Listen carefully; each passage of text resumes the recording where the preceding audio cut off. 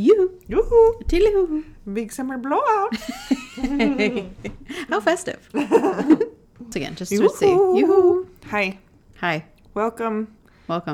Greetings and salutations. Salutations. Oh, Much better. Turns out I was just far away. Not that I will, cut this out at all. So the beginning will just be, She's arrived. Hi, baby. Right when we start recording. It's like, she knows. You're so good. She knows. She's like, snacks will be coming in T-minus 1 hour. I need to be present. I have to be. To win. Must be present for snacks. Oh, I love you so much. Hi, Penny.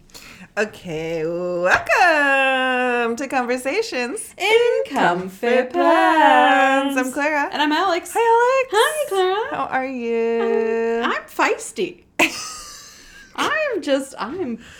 You were immediately annoyed with me when I was wearing pajamas and you weren't. Yeah. When you got Does to my anyone house. blame me? No, I don't. No, but I would also, have been frustrated as well. you are at your house and you have just an adorable Isn't little it jammy cute? set. I know. I'm a big fan of pajama sets. It's somehow more comfortable. Yeah, I don't know why. It's like the long sleeve and the long pant The button set up. with the buttons. Have a pocket in case I need to write something down. Snacks. A couple of Cheetos in there. I mean, yeah. I'm not leaving, by the way. I just forgot something. I'm having flashbacks. I'm sorry. We're going to have to go to therapy for this again. Another session. I'm surprised we're not in couples therapy. We probably already. should be. We will be. Give us enough time. Yeah, give us another year. I don't know why I always insist of us drinking out of mugs. Normally I don't drink out of mugs, except for when we're recording. I just think it's more fun. I mean, it is nice. Like, is it coffee? Or Yeah, nobody knows. is it wine? Except for the only people in the room. Exactly. We know. Well, tell me why you're feisty. What's going on? I don't know. You went candling today. How can you be feisty? I went candling last night. Last night. You beat the Last crowds. night. Tell me about your candling. So today, which is Friday, the Nobody knows. 2nd. Second. Yes. Happy birthday yesterday to Emily. Happy birthday yesterday, Emily.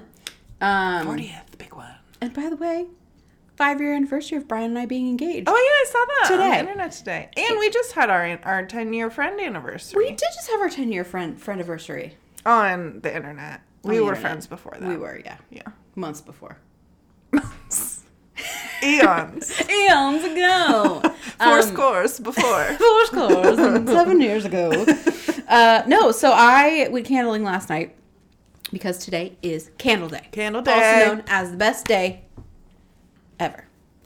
What it is. If you don't know what Candle Like Day she is. said, she got engaged 5 years ago. Yeah, I got engaged 5 years ago today's today. the best day. Candle Day being today.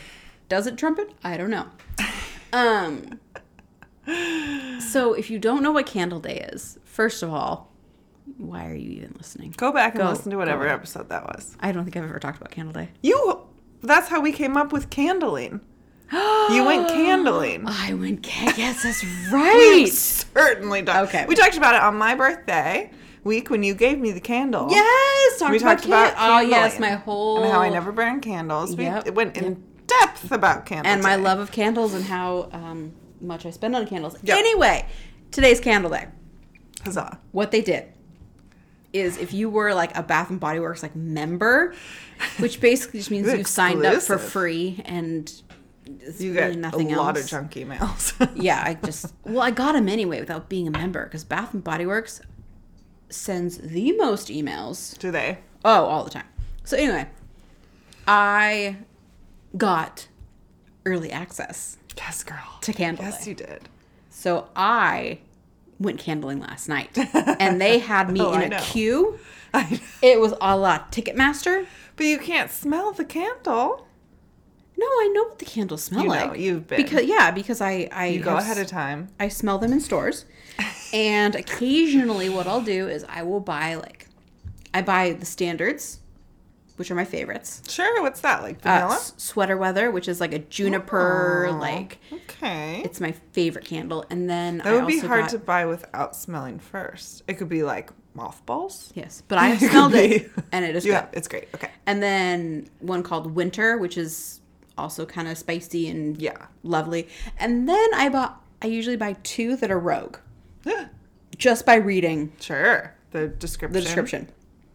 But the good thing with Bath & Body Works, if I burn them and I hate them, I can take them back to the store, exchange it for another candle After you burn it. after you burn it. You can't just put your nose in there pre-burn to see if it smells good It's or a different not. smell when you... Candles have a different smell when you burn them Well, I never compared to burn when them, you're so. like straight on sniffing. Except for my Trader Joe's ones, I do burn these ones. They're great. I love the vanilla, pumpkin. It's It's one of the I faves. have to lock it up and save it for next fall, though. We're into winter. It snowed. We're in, yes. Okay, go on about candling. So yes, I bought my candles last night. Very excited. Great. So you got 4. I got 6. You got 6. How many wicks? Total? 3 wicks. 3 wicks times 3 6 wicks apiece. is a bunch. So many wicks. I'm so excited. They are my favorite. They're just so nice. And I know they're probably like really bad and toxic and whatever, but they smell so good and they last for so You long. get And to have one toxic thing. I have multiple, but I was trying to give you a break. thank you for. No, it's like if I have one thing that I have only a few things that I'm like, I will spend money on: candles and coffee, Yeah. and mostly those two: candles and coffee. I'd agree with that. Everything else, I'll do on the cheap, but candles, coffee, that's important to me. You get to have your things. I have my things. But yeah, so I went They're candling. It was great. cozy. It was great. They're so cozy. There's nothing better than just lighting a candle on the middle of our coffee table and just having that be the only light in the house. Okay. It's just so relaxing.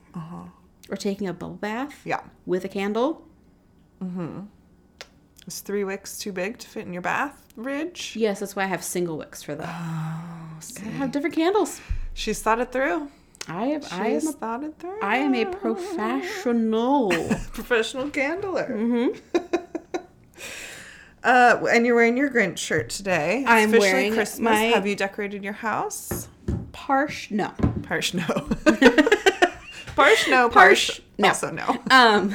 Partially no. No. No. Okay, great. You're decorated. I am. I haven't You put are my festive. tree up. Do you like my gnomes? Look how cute my little gnomes are. love your There's one gnomes. back there too. Did That one. Oh, I like him. Isn't it cute? It lights up, but Oh, it's he's not turned on. fancy. He's really cute. I did decorate my cubicle today. Oh yeah, that's right. That was the extent of my That was cute. decoration so far. Your I little also snowflakes. have a stocking hung outside my cubicle wall. God, that's so cute. And so somehow I want to do that. we all got these like red stockings on our desk. We have Oh, they came from somebody like a gave them. supply closet, and we've all started like hanging them up outside of our cubes. So when you walk around, you just see all these like stockings hung outside of the cubes. I want to bring one of mine. I have 2, and there's only one of me, which is really embarrassing and One's sad that for I have Penny. 2. Yeah, that's true. Yeah, one is for Penny. They're And cute, also, though. if there was only one, it would look weird. It would be sad and depressing. Yeah, Which it it would turns out it might be anyways. It's for Penny. Bagheera Sure. has a stocking. Okay. He's Is it a kinda- full-size stocking? Sure. That means it's It not. can be whatever you want it to be. I'll just get a sock. I'll wash it with some red stuff, a white sock, and then hang it. Push pin it Just to my push pin cube. I don't even have a cube though. I'll figure something out. You'll figure it out. Yeah, I've got my stocking hung. I've got my snowflake lights. I have a little Christmas tree. Oh, those were lights? Yeah, those were lights. Cute. Yeah, they're little like they're wooden snowflakes, and then yeah. there's little like fairy lights. Cute. So I didn't see the lights. it's very cute. very cute. My desk isn't decorated. I don't have anything personal on my desk. I figure I have too much personal on my desk. No, I like don't my think so. desk I think is yours full is of good. personality because I feel if I'm going to be there Yeah. for 8 to 10 hours a day, I want to be comfortable. I want to feel like I'm at home. I want to have like I don't want any reminders there's an outside world because I'll get sad that I could be doing other things. but you have a window. I do have a window now. I Yeah, don't have now. a window. Yeah. Well, So I do anyway. have a tiny cornhole set on my desk. It's very cute. Oh, that sounds adorable. Yeah. Mini cornhole. It's very difficult actually because you have to like put it on this plastic thing and bend it down and it like Oh. shoots it. It's really hard. Ooh, that sounds hard. It's not Yeah. just like throwing I mean, you could in a pinch, but if you needed to. But it's more of a challenge if you bink. Bink. Bink it. What is that? Oh no. I went too far. Of course you did. I always do. So 2 things. Mm-hmm. First of all, there is a woman in Florida. There's many. There's a lot. But this woman specifically is suing Kraft for The $5 million. The mac and cheese The mac and cheese company. Ooh, I'd love to guess why. I don't know if you'll get it. I'm sure I won't. I don't even have any ideas. So she's suing Kraft. She didn't get diabetes fast enough from eating all that mac and cheese. No. Okay, great. What is it? She's saying that the Velveeta microwave mac and cheese I did see this. I didn't realize Velveeta Takes was a Kraft longer. product. to make than advertised. I have never encountered that problem. Well, here's what I heard, is that the microwave time is accurate, but you then have to let it sit and thicken up. That's what she's mad about. Is it doesn't... Oh, you can't eat it. Why would you eat it directly out of the microwave? It is boiling lava hot. Well, you have to wait for it to thicken. That's why she's mad. She's like, it doesn't take 3 minutes. It takes 3 minutes in the microwave, and then sitting time. She's mad about the sitting time. What is she going to do? It's going to end and then pull it immediately out of the microwave and then down it? She wants it to take 2 minutes in the microwave and then sit for a minute. I don't like that. Or just say that it takes 4 minutes. I don't know. She's insane. She's obviously crazy. I'm not saying I agree with her. It's Florida. This is what I heard. Okay. And then also, we're moving on. Okay. So a baguette. Okay. The baguette. Oh, I'm interested. Like the baguette I know about baguettes. has been awarded special protection status In France. in France. It's been given, it has been listed on UNESCO's list of intangible cultural heritage Intangible. because the baguette is an integral part of human culture. I agree with that. I'm all for it. I think UNESCO needs to stick to sites, personally. And it says, But I'm fine with this. so it's the UN, it's the cultural side of the UN, defines intangible cultural heritage as traditions or living expressions inherited from our ancestors and passed on to our descendants.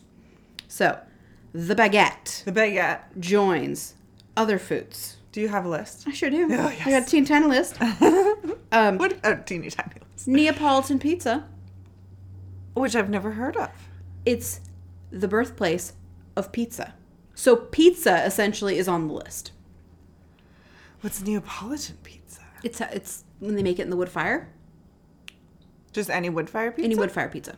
Huh. Because they invented it in Neapolitan. What about the ice cream? Well, that too. Same place? Maybe. Okay. TBD. Kimchi, which Sure. I've never had. Is that the like frozen? It's like fermented Oh, cabbage. yeah. I feel like it's similar to sauerkraut, but I don't have facts to back that I think up. it's a spicy kraut. I think it's definitely fermented cabbage. I have also- seen it before. I've I have never too. tasted it. I've also never had sauerkraut. Ooh, I love sauerkraut. I never I love it. had it. Put it on a Seattle dog or a street dog. Mm, Yeah, baby. Yeah. sounds good. Belgian beer culture. Just the culture. Just as a the whole? culture of the beer. Okay. And the Mediterranean diet, which is like you eat My fave. your fave foods, and coffee. Coffee. Wow. Yeah. So, well done, baguette. Wasn't baguette. You did it. You did it, You baguette. did You're Uh, culturally protected. I guess I never really thought of those things as being ancient necessarily. Oh, I've I've watched. had pizza since day one. I've watched a documentary on pizza. Have you? Yeah. Are you surprised? Go on. And it goes through like the history of pizza and how it was started in Italy, in Naples. You just lied to me. Neapolitan is from Naples. It's not from a place called Neapolita. That's what you said. No, I didn't. I said Neapolitan, which is from Naples. Now I'm going to look it up. I mean, that makes sense. I was led to believe that it was from a place called Neapolitan. So, Neapolitan pizza, also known as Naples-style pizza, is the style of pizza made with tomatoes and mozzarella cheese. So, Pizza. just one ingredient away from the other one. The one named after the princess. What's another kind of pizza with tomatoes? Margarita? Mozzarella? Yes. Well, yeah, because it doesn't have the one- red sauce. So it basically, from what I'm reading, and Wikipedia would never lie to me. Margarita, I'm pretty sure, has the Well, I think green leaf It's called basil. basil. No, a margarita pizza is a Neapolitan pizza. One and the same. Yeah, basically it's anything that... That makes sense, because I learned that fact in Italy that it was named after the Queen Margherita. The original one is the pizza margarita. So I guess we're agreeing. Yeah. So anything that is pizza is protected. So what I'm saying is pizza is Fantastic. protected. So that was your documentary? What else It did was it about the say? history of pizza. Like, where did it come from? Who? I watched it a long time ago. Oh, darn. But I used to watch a lot of the Food Network. Like, okay. lots of Food Network. And there Yeah. was always, like, shows Stuff about, like that. how things came from. And How things came from. word. I was really hoping we How could just things were glaze right over it. But nope, she's right there. She's not letting you it almost got go. me, actually. I had to say it out loud to make sure it didn't make sense. Speaking of documentaries, you want to talk about the worst one? Did you finish it? No. Did you stop it like 20 minutes into the second episode? I stopped paying attention because I was watching it while I was working. And I was like, I kind of like during the second episode. Well, tell the people what we're talking about. So, so we're talking about the Casey Anthony documentary on Peacock. Yeah. Docu-series. There's 3 episodes. I only made it there's 3. halfway through the second one before I had to turn it off because I was, number 1, bored. Number 2, didn't care. And number 3, just... She's a freaking She's liar. a liar. And she admits to being a liar. That was the most interesting part of the whole I'm thing. a huge fat liar, except for right now. Yeah, I'm not lying right now. I doubt that. So, don't watch it. Don't waste your time. No, she's the worst. Yeah, it's a waste of time. I get and such bad vibes. There was so much crying. I'm like, well, Such bad vibes. yeah, I don't get it. It was not good. Do not recommend. I like to think after years and years of being around people who just lie for a living, I can spot them out pretty quick. And you can tell she's a psychopath. Oh yeah, there's something's not. Something's Not not right. But I did follow it up with a good documentary. Ooh, what is it? So it's on HBO Max. Okay. It's a docu-series which started yesterday, Oh. and it's about Richard Branson. Interesting. Very interesting, like his history and like what he's done. Does he and seem like an okay guy? he seems like the most normal billionaire I could ever like imagine. Hmm. Because billionaires are all kind of like weird. Yeah. Like they're just weird. Like Has he Elon been- Musk. Oh, weird. super weird. Has he been Bill Gates. to Weird. Steve Jobs. Jeffrey Epstein's Weird. island? Yes or no? I feel like he No, would. he has his own island. Thank you very much. He has his own sex trade. He lives on his own. He owns an island in the British He has Virgin Islands, everything. Of course he does. and he lives and owns his own island. He has his own cruise line, which our friend Ben, the chef, works on. Yes, he does. Not our actual friend Ben. Yeah, other actual friend Ben, be better. It's for real. He has an airline. He's got 2. He used to have 3. Then another airline bought it. right out from under him for $1 billion. He has a mobile. He's got a mobile. He had record stores. Record which is how he stores? started. Was the Really? record stores? Yeah. He had a record. He has a record label. Who's on it? I don't know. Where's he Culture from? Club was on it. He's from England. England. Right. But it was really interesting to like watch because he... Did he start out normal? Yeah. Like a poor person? Yeah. Okay. He's from the English countryside. He's very Cute. like normal. But he like... In like his later things, he wasn't the Life. mind behind it. It was like other people were like, "Hey, I want to do this thing," Oh, and so he's a Shark Tank. he's like, "Great, let's do it." And he would kind of be like, fund you. be like the face and put it under the Virgin name, and like, or he would get these ideas like, "I want to go to space," and then he'd find like the best person in it and be like, "You're gonna run it, and I'm gonna let you do whatever you want to do." And I'm gonna take all the credit, also. Basically. But he seems really... I don't know. I'm afraid to like him. He seems really normal as far as billionaires go. We'll see. Do we want to talk about Elon Musk and what he's doing to Twitter? Yeah. I don't really know. So he bought Twitter. Yeah, I did. I knew that. And he Fired a bunch of people. Fired a whole bunch of people. A whole bunch of people left. So Twitter's basically operating with like 50 people. And it hasn't crashed yet. Everyone was waiting for the fall of Twitter. But he's gave certain people their Twitter accounts back that were suspended. Including Donald Trump, who's like, nah, fam. He's like, nah, I got my own social media. I don't want it. I don't need yours. And then he's been very open about, like, how he's running Twitter and, like, Poorly. things. Yeah, all this, whatever. But yesterday, Okay. he suspended an account. Well, he didn't. Twitter did. I read that. It was like some anti-Semite person. Mm-hmm. Do you know who the anti-Semite person No. was? Kanye West. Oh, that's Also, I read that Kanye West, Yee, Is it Yee or Yay? Yee, like Yeezy. Yee. Yee, like his shoes are Yeezys. But he's Kanye. Kanye. Is it Kanye? I have no idea. I assumed it was Yee. Kim like Kardashian, please call us to Kim, reach out. to confirm. Settle for the one guy that dates everybody. We just need to know how to pronounce Kanye's name. Kanye's. Kanye. Kanye's name. Anyways, he had dinner with Donald Trump. Yeah. He's like Mar-a-Lago. Yeah, you're right. Mar-a-Lago. Uh-huh, you got it.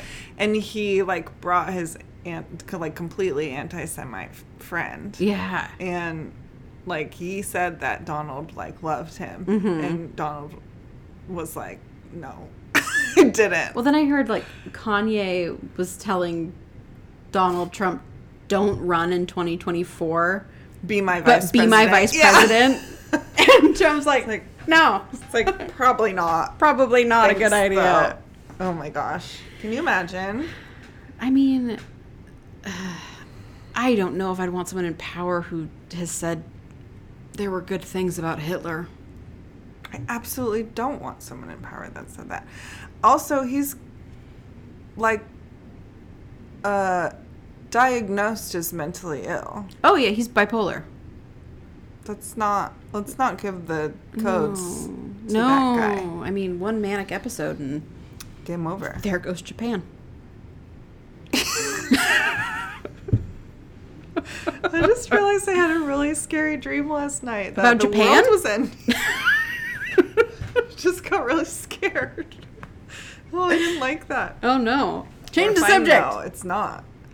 Weird. Well, it is. Well, kind of. It's ending every day. A little more every A day. little more every day. It's chipping away. Chipping away. But, I mean, you still have Twitter. I still have Twitter. I'm still on Twitter. We still have Twitter. We still. I've never been logged into it. I logged into it. McKenna's supposed to do that. Yeah, that's McKenna's job. McKenna. Should we, by the way, What? speaking of McKenna's text that she sent us, should we look at the bingo and see if we Oh! got any more? I think we As should. the year is ending. Because we have not been talking about that since Well, we got a March. bingo and then... we did get a bingo, and then we were like, okay, that's So hooray. her text was to remind us that there wasn't any cult. So that means the Jared Leto cult Not a cult. counts. Not a Oh, that count? means it counts. If there's no other ones. Yeah, I say it counts. it counts. Which gives us another bingo, baby. bingo, bingo. Why is this not writing? Uh-oh. Is your Oh, pen not wow. charged? Oh, yeah. I'll use my finger. A serial killer gets caught. For sure. The one in Compton. Yeah. Remember that?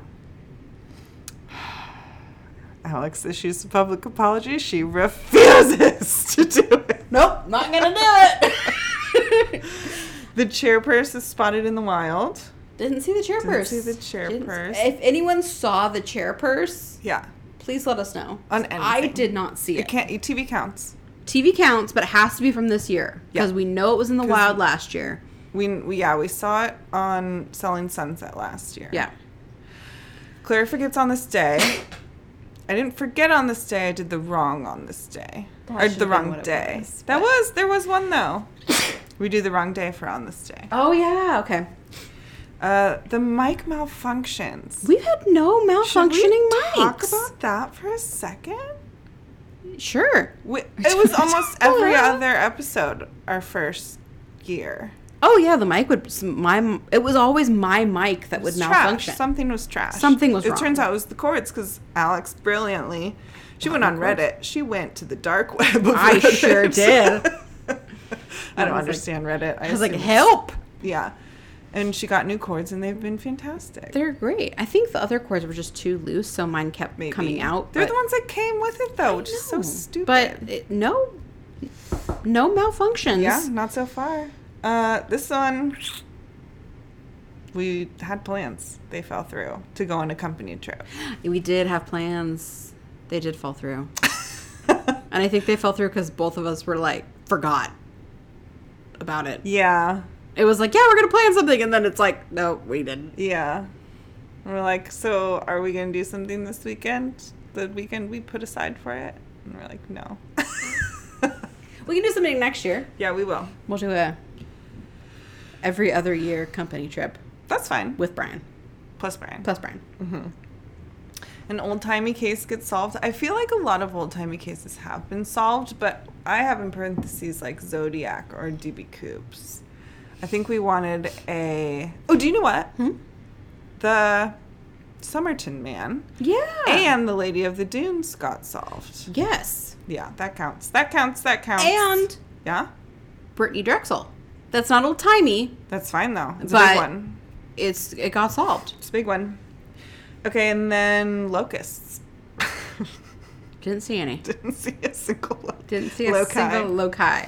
Okay, so we didn't black out, but we do have 1, 2, 3, 4 bingos. Woo woo! Look at us. Look at us.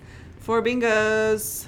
4. And it's still not even the end of the year, so loci Loci. could show up at any. Stand by. Yeah. Well, if you're going to come, Locust, bring the Mothman, because that'll give us another bingo if we get both of There those. were no Mothman sightings this year. I'm surprised. At one point, and I think I mentioned this, I looked to see if there were any in Ukraine, Oh. because it's always during bad vibes. Yeah. There's got to be. I haven't. Has the looked for a Mothman while. been hanging out with Kanye West? Kanye West is Kanye West is the Mothman. But the Mothman is trying to protect you. Kanye West is not. That's true. And if you would Apologize? freaking apologize. What am I apologizing for? So many things. What? And then we can go on a Do you want me company to trip publicly tomorrow. apologize for leaving the room That last would be week? fine. Yeah, I would cross that off for that. I publicly apologize for getting up in the middle of Clara's story to throw away my coffee cup, but not leaving the general vicinity that doesn't of count. the That doesn't count. I'm sorry you feel that way. That's what that was. I'm sorry you feel hurt. Is this podcast gonna last? I don't think so. Okay. Did you see my? Is our friendship gonna last? No. Oh. Did She you said that read my very quickly. Did you read my caption Man, for she last doesn't like week's me. episode? Yes. Find out if our friendship's gonna last in our invisible book we publish. Invisible ink is real. It is real. It is a thing. Nobody told me. Nobody reached out to me. I looked it up. I found some on Amazon. It's a thing. Even your sister what? said it was a thing. She said it was lime juice, which is not It's an not. invention. I'm not going down this road. I will die on this hill, but I'm not going down this road with you. Fine. I'll go down my invisible road by myself. Yeah, I bet you will. I'll You never can't see even you see there. me. Oh, You actually said our friendship is over way too quickly for comfort. I am not letting that go, by the way. I don't even remember. You said it way too quickly. I was just kidding. We just had our 10-year anniversary. That's After true. 7 years, you're friends for life. That's the statistics. That is actually pretty accurate. Mm-hmm. Friends that I've had for over 7 years, I'm still friends with. Friends that I've had for less than 7 years, I'm not. No, I have some less than 7. Well, not very many. Well, I have, like, not thinking, like, currently, like, they're less than 7 years, but, previous friends. Yeah. I was friends with for maybe, like, 4 years or something. Yeah. Like, college, friends high through school. high school, then friends through college, then the real ones. Or after. Well, the real ones stick. I don't have any friends from high school. Let's be honest. I have 1, 2. 1, maybe 2. That you still talk to? Yeah. Every once in a while. Count it. Yeah. I mean, one of them, at least, I just saw her when she was in town 2 weeks ago. Oh. Most of my friends are from college. Yeah, same. And after. And work. And work. Yeah. Which is life. Which is after college. Sure is. Do you want to talk about that one barista that you're mad at? I'm so mad. Tell I the people. just don't. You're just getting. I'm in a feisty mood, and you're like poking the bear. A little Do you want to talk about everything that annoys I you? kind of just like chit chatting, and I know your points right now to poke. So, this barista at Starbucks is Not that we know. Not that we know. It was on TikTok. We don't know them. They are a college student and a barista. So they work 25 hours a week, and they go to school. Which is tough. Is tough. It's a lot. It's a lot. I will openly admit that. However, they got on their phone and recorded a video and posted it to TikTok, and they were like, I'm about to quit because I have to work 8 hours. I'm like, I'm sorry. Like, I know how college works. You don't do 8 hours of class. No. I've been through college. You sometimes have like 2 days off during the week. Most of the times you can finagle Yeah, finagle. a Monday or a Friday off. Yeah, certainly. So I don't have a lot of sympathy. Or a Tuesday, Wednesday. I mean Tuesday, Or Thursday. a Tuesday, Thursday. Yeah. Or a Monday, Wednesday, Friday. Ooh, if you really that want to would be crazy. bold.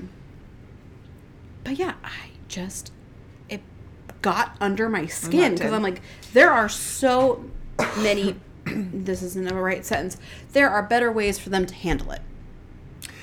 My I thing think, is personally. anyone who ever is crying grabs their phone and starts recording themselves. That's the first problem. Crying is a time for you to reflect. It is a private moment when I cry. It's a private moment. I don't want anybody to see me crying. It's a time where I'm thinking, I'm not going to get on my phone and be like, feel sorry for me. Yeah, I know. I go to the bathroom at work and cry like a normal person. Like an adult. Like an adult. I just find the closest stairwell and I go into the Yep, stairwell. been there. Sometimes I can't make it and I have to cry in front of my boss. I've done that too. Same. It's a hard world out there, It's is what I'm really saying. hard, and you know what? to that barista, it's not gonna get any better. Like Godspeed. once you're out of college and not a barista anymore, Hopefully it you're doesn't a get better. TikToker Like hopefully, professionally. I think we missed the bucket on being. The bucket? Does your bucket have wheels and a driver? The wheels on the bucket go round. It's round. Maybe I just have the bucket on its side and I'm just, You're just rolling down the hill. That's what I mean by on the bucket. I did watch a show. This is embarrassing. Do tell. It's called something about the D'Amelios, and it's this like Oh, TikToker. yeah. I've heard of her. Okay, great. There's 2 of them. They're sisters. Charlie and Dixie. Yeah. Oh, I'm not as embarrassed anymore. Anyways, they have a show on Hulu, and it's like, she's like, what, 16, the youngest one? I think so. And she gets famous for dancing on TikTok, and it like follows her life, and she's like actually really busy, and people on the internet are super mean. People are terrible. People are so mean to these like on the internet, cute off the girls internet, that are just like being silly. They're like, oh, she doesn't have any talent. It's like, well, then don't watch her video. That's what bugs me. Is like, if something They're bothers adorable. you and you don't like it, Yeah. turn it off or scroll on by. Yeah. You don't have to make a comment Make them feel like idiots. unless they deserve to be made feel like idiots. Like the person we're making fun of. Yes. We've come We're full not circle. saying it to him. He's never going to hear this. We're not saying he was an idiot. We're just saying think before you pick up your phone and record. Like, cry. And don't be a baby about having to work 8 hours. But the one D'Amelio did just win Dancing with the Stars. Oh. Nice. The younger one. Not Dixie.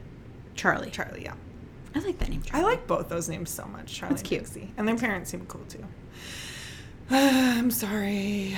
I'm talking about TikTokers that have a TV show. And It's good you don't though. even have TikTok. I know I had no I idea. am your gateway. I know. I had no idea who they were. But, you know, it was a reality show. I was like, Got to. I'm an anthropologist, is what I told my friend. I'm doing this for research on the youths. I'm a sociologist. I'm studying groups of the youth. Yeah. But I will say one thing. Okay. I talk crap about Gen Z. Mm-hmm. They bug the ever living crap out of me. However, what they have done to companies' social media accounts, Like what? any of the Washington State Department of Oh, you think anything, those are Gen Zs? I think those are Gen Oh, Zs. they must be. I think they are like Very funny. younger millennials, Yeah. like in their early 20s. You know, like geriatric millennials, but for Gen Z. Yeah. Geriatric Zs. Geriatric Zs. I don't think you can call someone in your early 20s geriatric. I will take it for being 30 though. Like, Yeah. give me those ARP discounts. Give me the early bird special. I'm here at 3:30 for dinner. I'm hungry and then I have to be home for my programs. I have to be home for my shows. I gotta be home for my programs. Lester cannot wait. Lester won't wait. He won't wait. He never does. I love Lester. God bless. I'm an old woman. Yeah, yeah. But anyway, if you have not looked at any of like the Washington State State Department specifically. of Washington State Department of Natural Resources, There's a bunch. It All seems of like all them the are Washington, just- and then they'll comment off each other it's sometimes. just great. It's Yeah. just We'll a have thing to of post beauty. one or something because it's so funny. It's You sent me just- one today. I don't I did. remember what it is. Like the real, Oh, yeah. the real house The trees of. Was that on text? Yeah, it was Look it up text. real quick. Oh, and I just bombard you with things. No, and I love it. 9 times out of 10, you don't respond, and so I'm like, oh no, I I'm don't have bombarding enough her time. with things, The and Real she's House Furs of Washington. Okay, so this is great. someone texting their boss. Mm-hmm. Do you want to read back and forth? like, oh, I don't have it up. Oh, I'll just read both. Okay. So I'll just say me. Me. I have a plan for those seedlings the nursery gave us. Boss, the ones you're using to teach people about forestry? Me. Hear me out. Reality stars. Stop. They're strong. They're beautiful. They throw shade. They wear luxurious fur FIR coats. And then the boss says, I really can't keep defending you. And then it's the throw Real House shade. Furs of Washington. We have Pinelope Cruz. We have Sprucey Lawless. Lucy Law. It's after Lucy Lawless, Okay. who is Xena Warrior Princess. Oh. And then we have Chris Hemslock. And we have Pharrell Williams. And Large Duke Ferdinand. That's my favorite. To Don't hate me because I'm royalty. Hate me because I'm beautiful. I love it. I love it. It's very funny. It makes me laugh are very every funny every single time Mm-hmm. consistently. I agree with that. So, anyway, I did get a compliment Oh. for both of us. Oh. I know. Yeah, that might interest you a little more than just saying I got compliments. It's like, good. No. A friend of mine said that they like the longer podcasts. Everybody does. Yeah, I have not heard one complaint about it going. I know, that's why I kept poking your bear. Poking your bear. In my bucket. Your bucket on the way to work. My bucket on Honk, honk. Toot toot. Rolling down in a Home Depot bucket. The orange one. Yeah. You won't get hit. The best bucket. The best bucket. It's the best bucket. I believe the only bucket I have. It's the best $5 bucket you can Do you know get. what you can't get enough of? Buckets. You can. But 5-gallon buckets, you always need one. You always need a 5-gallon bucket. Always need a 5-gallon bucket. And if you have a 5-gallon bucket, You need you're two. using it for something. Yes. So you need another bucket. You're always... Buckets are underrated. God love a Can we bucket. talk about buckets? I mean, it is Potpourri December. We can talk about whatever we want. Bucket episode, everybody! History of buckets! It's also with the baguette, with the Episode of things that start with B. baguettes and buckets. Baguettes in buckets. That's a lot of baguettes that can fit in a bucket. Yeah, a good amount, at A least. solid amount of How many do you baguettes. think? We should test this. Ooh, I think we should. Ooh, I bet like... I'm going to say at 10. I'm going to say 10. Oh, no, I'm going to say more. I'm going to say like I 20. think more. I think more. How girthy I mean, is the baguette? I mean, it's a standard. Yeah, we both have the same size. No, mine's smaller. My hands are bigger. It's like On the that big. outside. If you look in the inside. No, mine is bigger. Yeah, yours is big. It's like that big. Okay, great. It's like the standard size of a baguette. And sometimes it's like not fully round. It's like oblong. Yeah. 15. I'm still saying 20. 20? Okay. I'm still saying 20. You know, We got to test this. we do. Speaking of testing things, you know what I have not found? What? Seltzer party packs of like I random was- flavors. Thinking about that the other day. Because we're going to have some December guests for Potpourri December. I've looked. Can't find it. They have we like need to they test. have ones that are like they actually kind of sound good, but I'm like that's not no, what we we need the need. gross We kind. need like the peppermint patty to come back and surprise us both. Or the one that tasted like celery, but it was like I was over chocolate flavor. pear or something. I'm Yeah. like, no, this is straight up celery. I know. I've been looking. Every time I go to the grocery store, every time I go to Costco. Oh, Costco. I'm good one. even dedicated to if I find it at Costco, Get in a Costco bag. I'm gonna get it and leave it at your house. I know you are. Because I do that every year. And then we'll have to trick people into drinking it at the Christmas party. Yeah, that's my favorite part is tricking people into drinking it and being like, no, you're gonna love it. It's great. so good. It's so good. When What like could be bad about peppermint 90 patty alcohol? 90% of them listen to the show, they know know. what we say. One of them doesn't. That's coming. That's true. He's our number one victim. True. No, actually, neither does Brian. Brian does not. No. We've got two victims. I don't. No, Brian. He probably never will. That's I fine. can say whatever I want about him. Yeah, you do. I've never I- held back. Very much do. He's great. He's fine. He's fine. He's fine. He'll do. Does he 5 buy you years of being buckets? engaged, everybody. But Oh, we he have loves the bucket. Yeah, he would. We have a He lot of loves the buckets. planting situation. He loves a lot of things. Great. Gets very into good. things and needs like everything for it. Yeah. Fishing, he's got everything for fishing. Oh. Playing the guitar, everything playing the guitar. Does he in fact play the guitar? No. I didn't think he did. Does he fish? His hands are too small. Too small. He can't fit it around the neck of the guitar. His hands are too small. Oh, that's embarrassing. I know he's got really small hands. Oh, Like, little baby. I mean, hands. not for me. Like my hands are Yeah, you have maybe tiny a hands. touch smaller than his, but you know, his hands are small. He can't hold the neck of the guitar. There's babies that play guitar. Not babies. There's like, what, Well, maybe kids play guitar. maybe Have they you have ever bigger seen, hands than Brian. Have you ever seen? This is my problem. I can't ever. School of Rock. Yeah, Babies are playing guitar in that's that. true. Anyway, he's got everything for a guitar. He's got everything for fishing. He's got everything for any golf. Does he do any of these things? Golf he does do. He golfs. He has not fished He in just years. has to use kids' clubs. It's the little plastic set. He can never get it to the green. No, he can't. He can't. He got like for car racing. When he used to race his Camaro that he has not had in like Where? Like on the streets of North No. Dakota? in the track. Oh, okay. He's taking this. I was legit. It wasn't like racing No, for you know. pinks. no.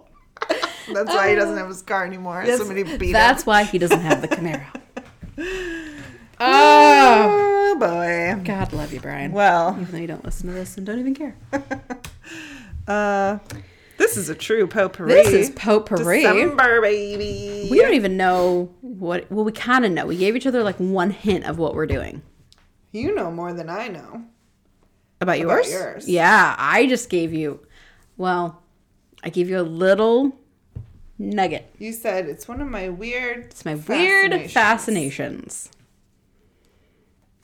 I don't know what it is. I think you do.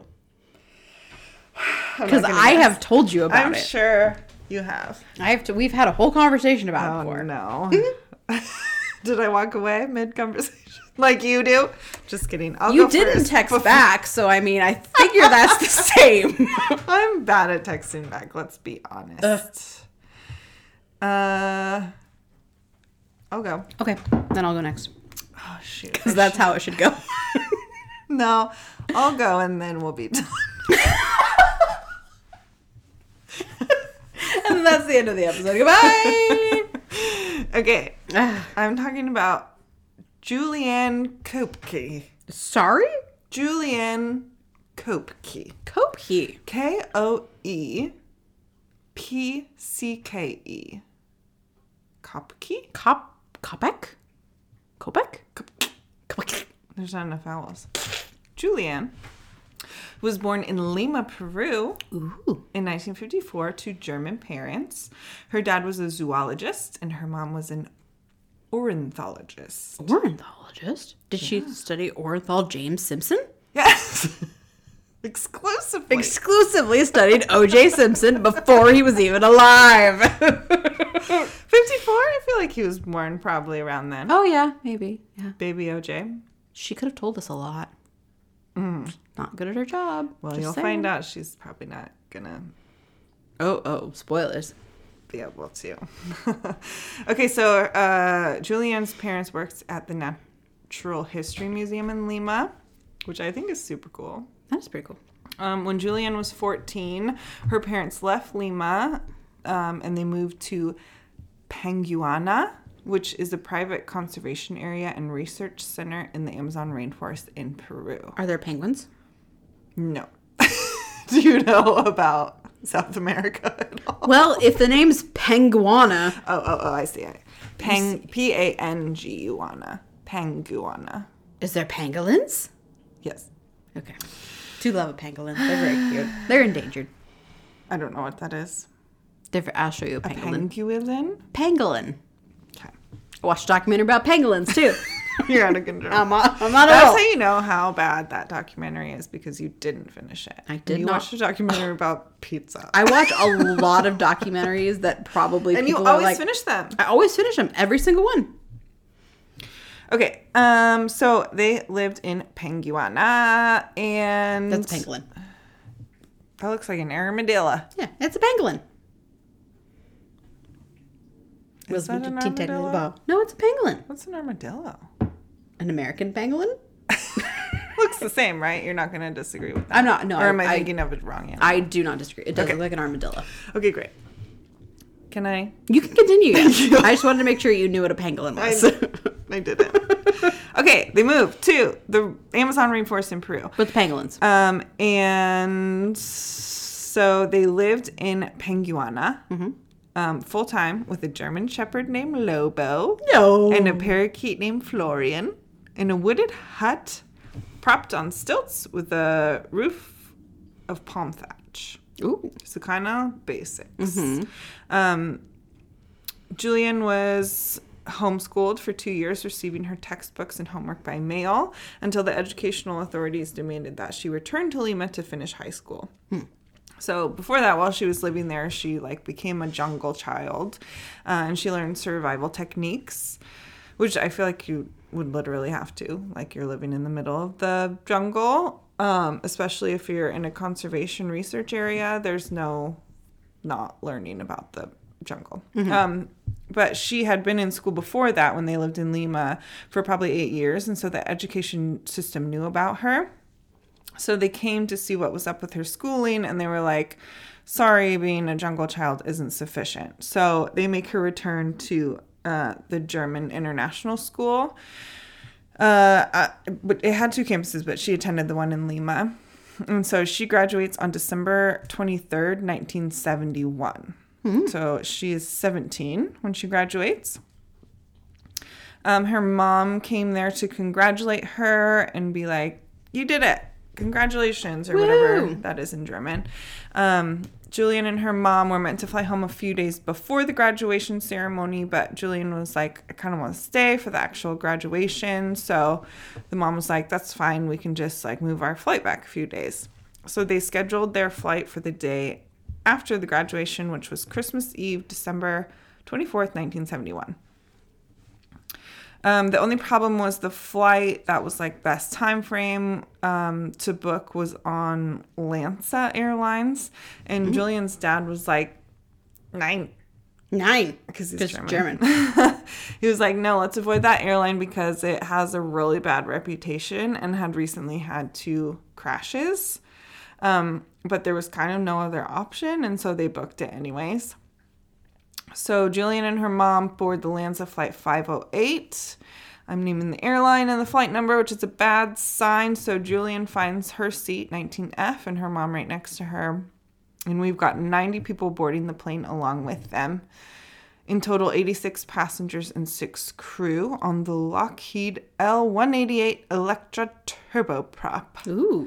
The airplane had the capacity for 90 passengers, so it was basically very full. Only 4 empty seats. They were flying from Lima to Pucallpa, a 1 hour and 10-minute flight up and over the Andes Mountains and back down to the other side. And then the flight would go up north to another stop. Okay. Like a milk run situation. So in Peru, you have Lima, which is on the ocean. And then you go east. And it's up and over the Andes Mountains. Oh. And then at the bottom of the Andes Mountains to the east, you have the Amazon jungle. Which, no brag, I've been there before. Look at you. I know. Going to the So I know Amazon. that because I have ridden a bus over the Andes Mountains and back down into the Amazon.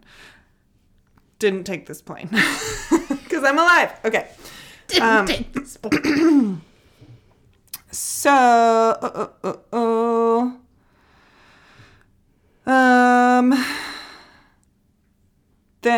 So the plane takes off just around noon on Christmas Eve, and they make it over the Andes in the plane. Good weather.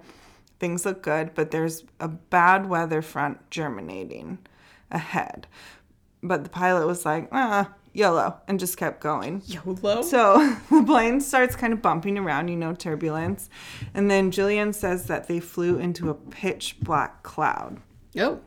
That's never good. And the plane begins dropping. Mm. It goes from smooth sailing at 23,000 feet to immediately dropping just under 20,000 feet. Oh, I don't like it when planes do that. So 3,000 feet. Just immediately? when they do that, the step landing? No. When you're you're in turbulence and it just goes down. Yeah, It probably I don't goes like down 20 feet. Probably. This is 3,000 feet. So scary, in a terrifying amount. I don't like that. And then the plane just starts shaking. And they're obviously in a giant storm cloud. And it's a Cumulative? cumulonimbus. Cumulonimbus. Thank you. It's Cumulonimbus a type of cloud. which has intense electrical activity. I also really like clouds. And Julian remembers just consistent thunder and lightning all around them. Mm-hmm. Clouds are scary. The flight attendant gets on the radio and is like, We got a cloud. fasten your seatbelts. We've got a cloud. We will not be serving drinks on this flight. I hate it when they do that. I know. I'm like, no, I just wanted to take Coke. Put on your seatbelts and pray to your God. And so it's shaking even more violently. The luggage, which has Christmas presents. Has Christmas presents falling down. It's Christmas Eve. Oh, yeah. So that's terrifying. And so the plane then drops down to 13,000 feet, which is so low, especially in the Andes Mountains. Really low. Which are much higher than that. But the pilot was trying to get below the clouds to like make an emergency landing somewhere. Yeah. Okay. Which in either the Andes Mountains or the Amazon rainforest both have zero emergency landing opportunities. Yeah, you're landing straight in a... up and down mountain or trees. And water. Like dense trees. Yeah. Or the Amazon, which I don't know. There's trees over that too. Yeah, that's true. I don't think. Well, this is actually kind of a smaller plane. We'll talk about it in a minute. Okay, so then at 12:36 p.m., just like a half an hour into their flight, a lightning bolt strikes the plane over the right wing and sets fire to the fuel tank. That's not a good place for fire. It's a bad place in the air for fire. The airplane begins to disintegrate mid-air in the plane, and the 92 passengers free fall just under 2 miles to the earth. I don't like that at all. Horrifying. No, thank you. This is the deadliest lightning strike disaster in the history. Of the world? Yeah. Ooh. Of the lightning strikes. In the history of lightning. And they all died, and that's the end. Oh, well, no, just kidding. The next morning, Christmas morning, Julian wakes up deep in the Peruvian rainforest. She's confused. She's discombobulated. She survived? But then she remembers seeing the lightning strike the wing. Yeah. The plane's right wing. And she remembers the aircraft nosediving and people just weeping and screaming. Mm-hmm. And then she remembers the thundering silence that follows. The aircraft had broken apart, separating her from everything else on board. Quote, "The next thing I knew, I was no longer inside the cabin. I was outside in the open air. I hadn't left the plane. The plane had left me." Oh, I don't like that statement. She says, "I was falling head down with the seatbelt pressing into my stomach so much I couldn't breathe. Mm-hmm. In that moment, I knew exactly what had happened, but I didn't have time to be scared because I fainted." I mean, those seatbelts are pretty tight. I would be... just... The first 3,000 feet I fell, I would cinch that bad boy up so tight.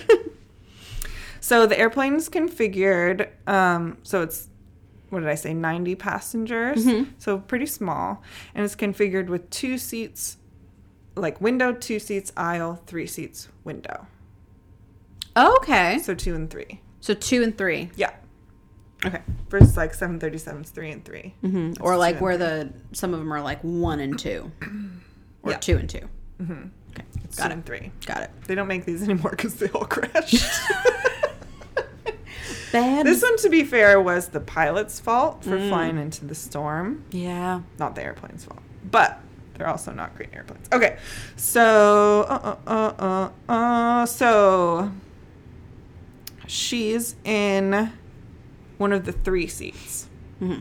She's on the side with the 3 seats. She tightened her seatbelt so she's flying down. And you know, like one of those things that fall from trees that you can they're like little helicopters. You throw them up and they spin. I love those. So that's basically what's happening to her. Oh no, I don't love those anymore. She said she was falling and spinning, and the giant trees look like heads of broccoli. And then, like I said, she blacks out. So, but she's awake now. She kind of takes in her surroundings, and she finds herself alone under these just giant trees. Mm-hmm. With a torn dress in the middle of the freaking Amazon jungle. Not like a great place. Not a lot of people survive that. No one except for her. There could be pangolins. Pangolins will help you. Follow the pangolin. Follow the pangolin. He'll roll to safety in a bucket. In a bucket. He's always got a rain bucket with him. Always. The best they can figure It's the Home Depot bucket. It's bright orange. You'll find it. The best they can figure is that she was strapped into the row of 3, which somehow acted as a very ineffective parachute, kind of. Okay. Like some wind resistance slowing her down. Also, and I learned this when I went paragliding. No brag. She's just with the brags today. I know. In New Zealand. That when it's windy and you're over peaks of mountains just right, the wind kind of like whooshes up the peak. And so if you have a parachute, you can stay up there for a long, like forever, basically, until the wind stops. But so it's like an updraft, which would have slowed her down, especially if she had the 2 seats, going at the right angle. Yeah. Kind of like almost wings. Yeah. And then, so that would have slowed her down, and then just hitting the giant foliage just right and the tree branches would have somehow cushioned her, like, fall down. So that's what they think is how she didn't die. She says she has a memoir. I didn't read it. It's called When I Fell from the Sky. But she said that she just laid there almost like an embryo for the rest of the day and the whole night until the next morning. And, I mean, she obviously had a giant concussion, so she's, like, trying to figure out what's going on. Yeah. So she just lays there for a long time. And what do we know about the Amazon rainforest? It rains. It rains there.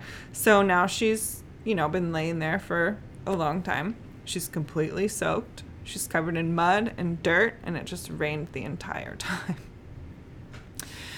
During that time, she was laying there, though, as she was kind of getting her wits about her. She took inventory of her injuries. And for falling from the sky 2 miles, they were relatively minor. She had a broken collarbone, a sprained knee. A sprained knee is all. That's it? A sprained knee, gashes on her right shoulder and left calf. And one eye was swollen shut, and her other eye was just, like, swollen to a little slit because all of her capillaries in her eyes had popped, because you go from cabin pressure to no cabin pressure. Yeah. And then down to pressure again really fast. That'll do some damage. But also, she was super nearsighted, and her glasses were the 91st casualty of that plane crash. Or the 92nd. I mean, so I can relate. That's terrible. I don't think she was blind like you are, but she was nearsighted, and you got to see where you're going. Yeah. I mean, I do take the record for the worst eyes of any 20-year-old my eye doctor had ever seen. Oh, congratulations. Thank you. He told me that. I was like, okay, thanks. Oh, do I get an award? Do I get a... He's like, yeah, it's right here. Can't you see it? Yeah. Basically. Okay, so she couldn't see anything. But she could see out of a little slit, but only close things. So she says that laying there, she wasn't afraid, but she found boundless feelings of abandonment. Well, yeah, because you fell out of a plane and nobody's around. I know, it's so sad. It wasn't your fault, though. It wasn't anybody. Well, it was the pilot's fault. He did. So after laying in a very valid pit of despair for a while, she starts to listen to the birds and the sound of the rain and the other probably very scary sounds of the jungle. And she's like, I know this forest. Like, I lived here. Yeah. I've lived in this forest. I know where to go. She doesn't know where to go. By sound and feel. Because I can't see. She does not. But she knows how to, like, live in the jungle, stay alive in the jungle. So she gets up. She finds a little bag of candy. Ooh. The only sustenance that she can find. And she just basically soldiers out into the unknown like a 17-year-old boss. She's a boss. What do we have in the Peruvian jungle? Jaguars. First and foremost, there's capybaras. Stop it. Which we love. I love a capybara. They're so sassy. I know, they're so cute. There's Amazon River dolphins. Ooh. There's sloths, and there's toucans. Love a toucan. But there's also jaguars. Ooh, a jaguar. There's anacondas. My anaconda don't want none unless you got buns, honey. And she got bones. And candy. There are caiman. Those are gators. Yep, they're like or not little alligators. They're like South American alligators. There's piranhas. Oh, I'm a piranha. There's very scary monkeys. There's giant centipedes. Very scary There's monkeys. giant spiders. Nope. There are giant stingless bees. Stingless bees, but they would just clump to her face and do nothing except for just annoy her. I mean, if there were to be a bee around me, I would want it to be a stingless bee, and he could just hang out. But on your clumps on your face? Hang out on my shoulder. No. Like a little that's bird. Not what was happening. And ever-present swarms of mosquitoes. Ooh. And riverbed stingrays that when you stepped on them, they would instinctively lash out with their poisonous barbed tails. I mean, that's what killed Steve Irwin. Steve Irwin. Rest in peace, Crocodile Hunter. Always. It's a jungle, though, so there's probably like bananas and avocados and dragon fruit. And I know they have cocoa plants because I accidentally did coke with my family once. No, but we did eat cocoa leaves. But no, she doesn't have those things. It was the middle of the wet season, so there's no ripe fruit within reach. And there's nothing dry at all. Like, she can't make a fire. There's not any dry anything. Mm-hmm. It's rainy season. Yeah. It's also Christmas Day, which means it's the middle of the summer. So it's the most humid place on the planet. What's hot, the most humid, the rainforest. No, I'm saying it is. I didn't ask. I thought you asked. I'm like, it's the rainforest because you're talking about it. No, it probably is. This is a trick question. The worst place to be, but at least she wasn't short on fresh water, which is more important. That's really important. Typically, so she remembers her parents telling her that if you ever get lost in the jungle, and this is important for everyone who's lost in the jungle. Take note. Follow any flowing water. Because the flowing water eventually leads to a stream and then to a river, and that's where people settle because everyone needs fresh water. So that's where you'll find help. So she does this. She finds a stream and she begins to follow it. On her 4th day walking, she sees bodies of people still in their seats, and she notices that one is a woman, and she's like, what if that's my mom? So she goes over and she's like, I couldn't touch them. And so she gets a stick and pokes. Like, yeah, because they were like, deep in there. Yeah. And so she kind of like turned them over. It wasn't her mom. About the same time that she sees these dead people, she sees rescue planes flying overhead. Oh. She tries to flag them down, but nobody sees her. Like, the Amazon forest is so dense that no one could ever spot the plane wreckage, let alone a little girl. So after a while, she stopped seeing or hearing anyone looking for her, and she knew that they wouldn't continue. She was on her own. For 10 days, she followed the stream. That became a river. She mostly swam or walked and sometimes just floated and let the river carry her. Let's remember, there's caiman and piranhas and snakes and mosquitoes. She's having a bad time. It's not fun. It's not the Jungle Book, people. No. She said the whole time that all she had to eat was that little bag of candy she found, but she said she wasn't really hungry, and she just, like, kept drinking a ton of water, which, like, I guess filled her stomach. I'm not sure. So she's walking and swimming and floating, and eventually she sees a little hut. Ooh. It didn't have walls, and no one was there, but it was some sort of shelter, like, proof that there's humans, first of all, and shelter. Yeah, it's been raining constantly. I'll stand under this. Yeah. So she decides to sleep in the little hut. And when she wakes up, she hears voices of 3 Peruvian men who lived in the hut. People!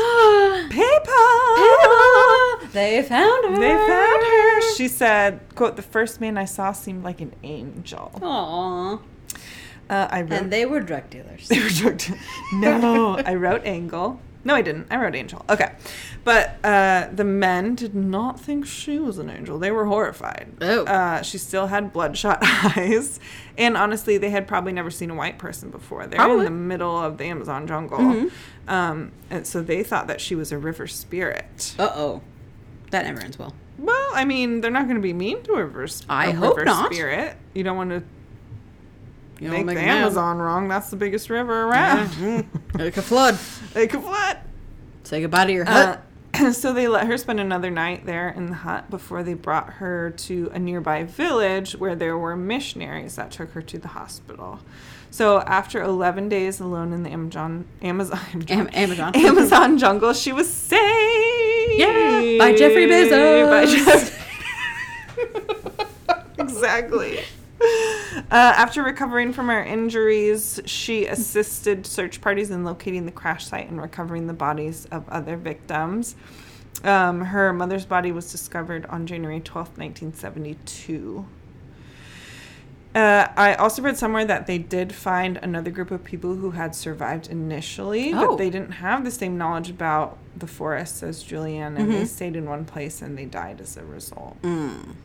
So afterwards, Julianne moved to Germany. She earned her PhD in biology and became a zoologist just like her dad. So smart. In 1981, she spent 18 months in residence at the station at where her parents had lived, researching her graduate thesis on butterflies and her doctoral dissertation on bats. Ooh. 19 years later, her father died, so she took over as director of Penguana, the primary organizer of the international expeditions to the refuge. And she said, on my lonely 11-day hike back to civilization, I made myself a promise. I vowed that if I stayed alive, I would devote my life to a meaningful cause that served nature and humanity. In 1989, she married Eric Diller, who is an entomologist and an authority on parasitic wasps, which I wasn't sure that was something I had to be afraid of, but now I know. Add it to the list. Despite her probable fear of flying, she goes back to the jungle often to the remote conservation established by her parents, and she said that the jungle caught me and saved me. It was not its fault that I landed there. It was the pilots. It was the pilots. The jungle saved her. Yeah. Caught her like a little baby. The property, her parents' property that she now has expanded from 445 acres to 4,000. Ooh. To date, the conservation has provided 315 published papers on a bunch of things I can't even name. Under her stewardship, Penguana has increased its outreach to neighboring indigenous communities by providing jobs, bankrolling a new schoolhouse, and raising awareness about short and long-term effects of human activity on the rainforest, biodiversity, and climate change. 50 years after her traumatic journey through the jungle, she's pleased to look back on her life and know that it's achieved purpose and meaning. Quote, just to have helped people and to have done something for nature means it was good that I was allowed to survive, and for that I'm so grateful. However, she also says, the thought, why was I the only survivor, haunts me, and it always will. Ew. So that is the story of Julianne Koepke. Woo! Koepke. Nice. Koepke. Good job. Thanks. That's very interesting. I stayed the whole time. She did it. I know. You were on your phone, though. Brian was texting me. And then my dad was texting me. It was a thing. And I had to look something up for my story. Okay. Specifically. I'll tell you. Tell me. So, you know what I'm talking about because it is one of my random Can you give me a clue? that I'm fascinated with. Okay, I texted you that I was watching this documentary. And you said, stop watching it. What are you doing? I can't remember. I'm talking about Mount Everest. Oh no, dead bodies on Mount Everest. Dead bodies on Mount Oh, Everest. yes, I do remember that. I did answer you when you texted me then, you liar. Then? I feel like you said you didn't. No. I didn't answer. No, I know you texted me. Okay, great. Because we had a whole conversation about how I am oddly obsessed with Mount Everest. Yeah, I do remember that. And I watch every single documentary that there is That on people Mount die Everest. all the time. And I figured out why. Like, when I was researching this, I figured out why I love Mount Everest so much. It's beautiful. It's beautiful. And when I was, like, 8, 9, maybe 10, I don't remember. Some in that range. Okay. We went to go see Everest in IMAX. which was a documentary about sure. Mount Everest. Yeah, And at the I Science thought Center? it was so cool. At the Science Center. Uh-huh. So that's where it came from. Okay. And ever since then, big fan of Mount Everest. Mostly the dead people. Yeah. Well, I don't talk just about the dead Okay, people. tell This me. is about Mount Everest. Tell me everything. So Mount Everest is the Earth's highest mountain above sea level. How high is it? Thank you for asking, Clara. How high? It is 29,031 feet, 29031. which is 5.2 miles, Whew. which is a little bit bigger than the Las Vegas Strip. Ooh, Straight up. it's high. Las Vegas Strip is 4.2 miles, which is what I was looking up on my phone while you were doing your thing. So that's what I was doing. Thank you Okay, very not much. listening though. So, I was listening. Go on. Anyway, so it attracts a lot of climbers because it's the highest summit, and Yeah. it's part of the, I think it's like the 8 or 7 peaks or something, where there's like, K2 is next, and then I'm not yeah, sure. there's a whole bunch of different ones that are like really tall. Denali's up there too. Denali's tall. Denali's a tall one. So there are 2 main like climbing routes. Okay. There is the southeast climbing route, which Okay. comes out of Nepal, Mhm. and then there's the north climbing route. The North Face, would you call it? Like the jacket? Dare I say this? The north climbing route out of Tibet. Okay. So usually people take the southeast ridge From Nepal. from Nepal Mhm. because it's a little bit easier. Yeah. Not Comparatively. Not, I Gonna mean, be it's climbing the highest it's Mount mountain. Everest. I can say I've been there. I'll take the easy route, please. Yeah. So I'm going to mostly talk about the southeast ridge. Okay. Not mostly about the north ridge because for a while we couldn't actually access the north side of the mountain because of Tibet being owned by China. And Okay. China wouldn't let anybody So in. we as Americans. We as anybody. It was Anybody. very hard to get to the north side of the mountain. So they usually climb the south. So the south is the most climbed. Okay. So that's what I'm talking about is south. There's north. I'm not talking about it. Don't care. Nobody cares. So, the ascent via the southeast ridge begins with the trek to base camp. Yep. Heard Base of it. camp is 17,000 feet. That's how long the trek is. Do you know how high Mount Rainier is? No. You can Google it. I'll be on my I'll phone. talk. You be on your phone. And it usually takes 6 to 8 days because you need to allow for proper altitude acclimatization to prevent altitude Nicely sickness. done without. Thank I you. can't even say it. Can say big words. 14,400 feet is Mount Rainier. So, So taller than Mount Rainier to get to base to camp. base camp. That's horrifying. Just to get to base camp. Yeah.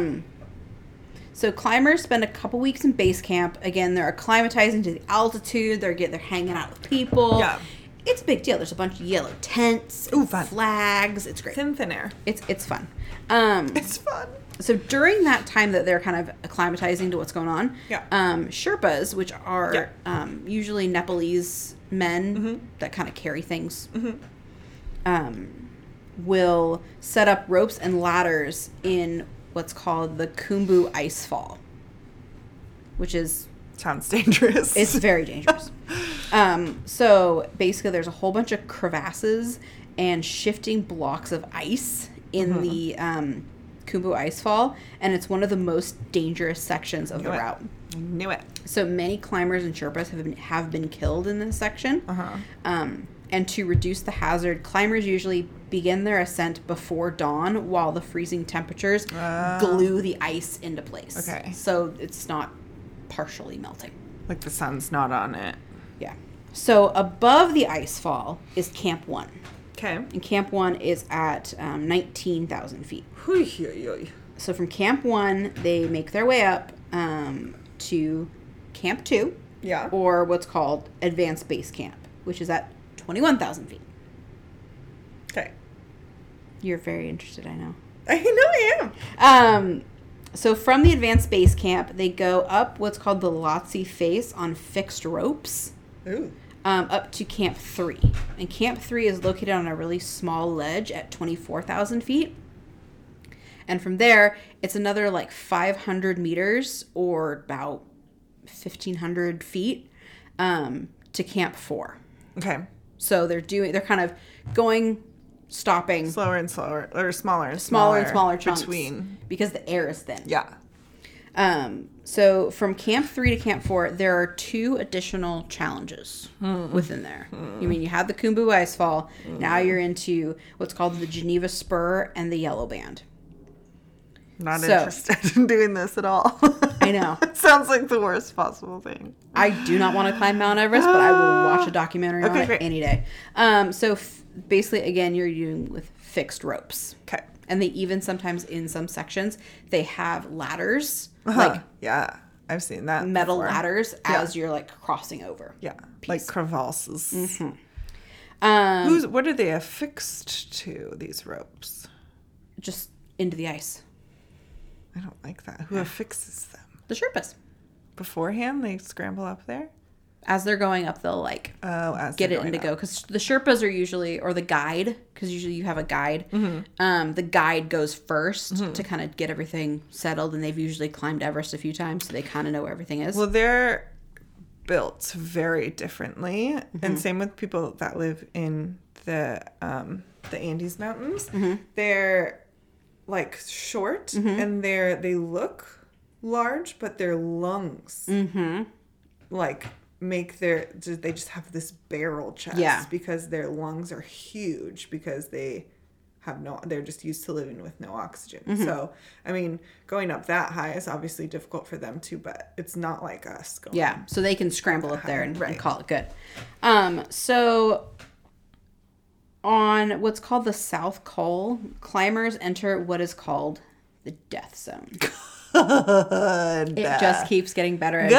you go up the mountain. Oh my gosh, can I go to the death zone, the death please? zone. I'd love to. So climbers that It's are cold and full of death. Done. I'm there. So Hard to get to. climbers that usually are trying to go to the summit typically can endure no more than 2 or 3 days at the altitude Okay. where the death zone is. If the weather is not clear with low winds during these few short days that you have to get to the summit, you have to go all the way back. You got to go all the way back to base camp. So from Camp 4, Camp 4 is like the final camp before you get to the summit. So Camp B4 it should be called. before the summit. So they usually make their summit push around midnight. Okay. With hopes of reaching the summit within 10 to 12 hours. That sounds so miserable. And still so from Camp 4 to the summit is about 1,000 meters.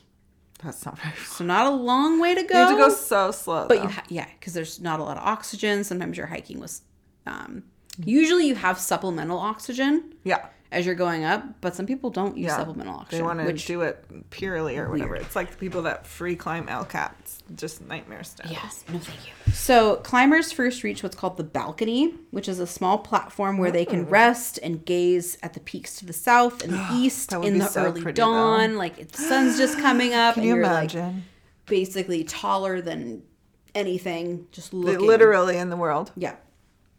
Continuing up the ridge, climbers are faced with a series of imposing rock steps, which usually forces them to the east into waist-deep snow. Nope. Nope. I don't want to do this, Alex. Please don't make me. I won't make I'm you. going to have nightmares. Just watch a documentary with me about it. It'll be great. I'm just cold. So, at 28,000 feet, a small table-sized dome of ice and snow marks the south summit. How does all this just stay there? It's cold, But it snows. but it just hangs just there. Okay. So, from the south summit, climbers follow the knife-edge southeast ridge along what is known as the Cornice Traverse, where the snow clings to rocks, and this is the most exposed section of the climb. And a misstep to the left will send you down 7,900 feet. That's too many. While to the immediate right is about 10,000 feet. I don't like this. So, 1 foot in front of the other. At the end of this traverse is a rock wall, which is known as the Hillary Step, Who's she? Oh, probably he. At 28,840 feet. So usually climbers ascend this step using fixed ropes previously set up by Sherpas. And once above this step, it's comparatively an easy climb to the top. And then you have to go back down. And you got to go back down. But the exposure on the ridge is extreme. And because people are increasingly wanting to climb Everest, like it is becoming a thing, there is a bottleneck of people trying to get to the summit. No. So I have seen pictures of like people honestly like waiting in a huge line just to get up to the summit. You have to make a reservation to do that. So you have to buy, they only give out so many passes. Yeah. And then, but there is such a small window of time where you can do it, where you can actually when the weather's going to be good. Yeah, where you can successfully climb Everest. So if they give out like 450 they're all doing it that passes, day. they're all doing it kind of in the same window. Huh. So climbers, again, are forced to wait significant amounts of time for their turn on the ropes, leading to problems getting climbers efficiently up and down the mountain. After the Hillary step, climbers also have to traverse a loose and rocky section that is a large entanglement of fixed ropes that can be troublesome in bad weather. Mm-hmm. Good. Climbers spend less than half an hour at the summit to allow time to descend to Camp 4 before darkness sets in. And to avoid serious problems with afternoon weather or because their supplemental oxygen tanks are getting low. Mm-hmm. So you do all this work days and days and days and days and days for 30 minutes at the summit. And lifelong bragging. And lifelong bragging rights that you made it to the top of it. Whoopity-doo. Picture it's not real. Do cameras even work that high? I've seen pictures of people at the top of Mount Everest. So, because it's the highest mountain in the world, again, people are really, they want to climb it. I don't. We're really not don't. sure if the mountain was climbed in ancient times because there's no record of it ever being climbed. But the first time that it may have been climbed was in 1924. Although this has never actually been confirmed, and neither of the men who are making the attempt ever returned. Well, so we have no idea what happened. I have a guess. They died. The froze. So in going back, actually, we're just gonna be straight in 1924. Great. So, 1924, there was an attempt by a guy named George Mallory and Jeffrey Bruce. Okay. So they were climbing, and it actually was the first time was aborted due to weather conditions that prevented the establishment of Camp 4. Okay. The next attempt was of two other people who climbed without oxygen and in perfect weather. So he actually didn't make it to the summit. He made it close, but he didn't make it. And then the next day, Mallory decided he was going to go again, and he chose a young mountaineer named Andrew Irvine as his partner to climb up the mountain. So on June 8th, 1924, George Mallory and Andrew Irvine made an attempt on the summit via the north. So I know I talked all about the south. Yeah. They're doing it from the north. Okay. From which they never returned. Yeah, they died. And their bodies were not found. No. Until 1999. Ooh. So in 1999, a new search expedition was mounted. And one of the guys who started the search had seen some really old oxygen bottles, like up near a certain area. Yeah. And he goes, maybe they might be there. Seems like someone used to be here. During his first climb in 1991. So he saw him in 91. He goes, he's done it more than once. Monster. One of those people. He's like, I'm going to put a pin in that and I'll be back. I'll come back in 8 years. For you in 8 years. So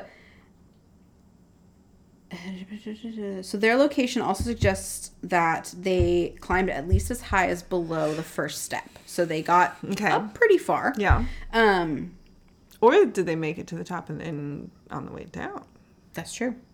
We don't know. We won't. So they found the oxygen bottles. They found it belonged to George Mallory because it had his name on it and everything. They're like, oh my God, it's George Mallory. That's a good idea. But the most remarkable finding was George Mallory himself. They found him. Perfectly preserved. Perfectly preserved. Thaw him out! Maybe he'll come back to life. So at 26,000 feet is where they found him. Okay, that's very high. Very high. So the lack of extreme injuries indicated he had not tumbled very far. And his waist showed severe rope jerk modeling. So showing that him and Andrew had been roped together when they fell. Mallory's injuries were such that a walking descent was impossible. His right foot was nearly broken off. And there was a golf ball-sized puncture wound in his forehead. Yeah. And his That'll do it. That'll do it. And then his unbroken leg was on top of the broken one as if to protect it. Like he was trying to protect his leg. With bashed in head? How did he survive the golf ball in his head? Yeah, I don't know. He got ice on it immediately. Got ice on it immediately. Iced it immediately. Stuck his face in it. And I've seen, so they have a picture. Oh, no. Of, it's not disgusting. It's not gross. It's not like bloody. No. The skin is white. And it's just, you see like his climbing gear, or basically it was like a leisure suit. That was his first problem. Put on some warmer clothes. But yeah, it's just, you just see the body face down and just completely white back, completely like well preserved body because it's so cold. They put him in freezers at the morgue for a reason. So in 1953, so they returned to, a group returned to Everest led by a guy named John Hunt. And there was a whole group of them. And then the first pair came within 330 feet of the summit. Oh, sad. But turned back because they ran into oxygen problems. I mean, choose life. As planned, their work in route finding and breaking trail and their oxygen caches were of great aid to the following pair. So 2 days later, the expedition made its second attempt on the summit with a second climbing pair. Sir Edmund Hillary and... not looking good for Hillary. Tenzing Norgay, who was a Nepali Sherpa climber. Okay. They successfully reached the summit at 11:30 local time on May 29th, 1953. And this was the first noted successful summit of Mount Everest. Good job, Hills and the other And guy. they survived. Oh, They lived. It looks They were able to make it back. For Hillary and Nefertiti. It's great for Hillary. So, if you can't tell right now, I'm going into disasters on Mount Everest. What? Disasters! So, on May 10th and 11th, this is actually one of the worst disasters on Mount Everest. 8 climbers died after several guided expeditions were caught in a blizzard high up on the mountain during a summit attempt. During the 1996 season, 15 people died while climbing on Everest, and this was the highest death toll for a single season. So this specific disaster in 1996 was caused by a combination of events, including the sudden arrival of a severe storm that caught the mountaineers by surprise. Weather, rude. That was the big one, is like their weather came that they were not expecting. So although several books mentioned it, this guy named Graham Ratcliffe disproved this by discovering both teams had access to weather forecasts indicating winds rising and a storm was going to hit on the 11th of May. What year was this? Sorry. 1996. 96. So we had some weather technology. We had weather technology. Okay. So again, bottlenecks at the balcony and the Hillary step caused an hour and a half delay in summiting. Not good when there's a storm. These delays were in themselves caused by delays in securing fixed ropes and the sheer number of people arriving at the same time. Bad news bears. So the team leaders, there were 2 team leaders, and I think it's I can't remember what they're called. They were 2 separate, like, American teams. Okay. So the team leaders made a decision to exceed the normal turnaround time of 2 o'clock with many of them summiting at 2:30. Don't do that. So, several climbers ran out of oxygen, and guides having to carry bottles up to stranded climbers as the storm approached. So, have you heard of the book called Into Thin Air? So, it is a book written by John Krakauer, who was on the 1996 It sounds too scary. ascent. So he suggested that the use of bottled oxygen and commercial guides who personally accompanied and took care of all the path-making equipment and important decisions allowed otherwise unqualified climbers to attempt to summit, therefore leading to a dangerous situation and more deaths. Because they were basically saying, hey, you want to climb Everest? Come here. And John Krakauer... Anybody can do it. John Krakauer is a journalist. Not a mountaineer. Who's like Not an climbed a alpinist. few mountains, but Oh, he's okay. not. So he is. No. In addition, he wrote that there was a competition between the two guiding companies that led to someone's decision not to turn back at 2, to be like, no, we're going to make it to the summit. And John Krakauer also said that his own presence as a journalist for Outside Magazine may have added to the pressure. Oh, yeah. So I get there's that. a really good movie. I think it's called Everest. Yeah. That talks about the 1996 Okay. disaster. It's very good. Highly recommend. So 1996 was the deadliest year until there were 2 years where there were severe avalanches that killed a lot of people. One in 2014 and one in 2015. Wow. So in total, there have been 319 deaths on Mount Everest, with 111 of them being Nepalese Sherpas, Oh, no. That sucks. and 15 of them have been Americans. Ugh. So now I'm going to talk about the bodies of dead climbers serving as guideposts. Okay. We might as well. So we're back in the death zone. Oh, good. So the death zone... Turn right at the first Turn dead guy. Right at the first dead guy, which is actually Why is it snow what they covering do. them, though? I'm confused. It doesn't snow that high? I guess not.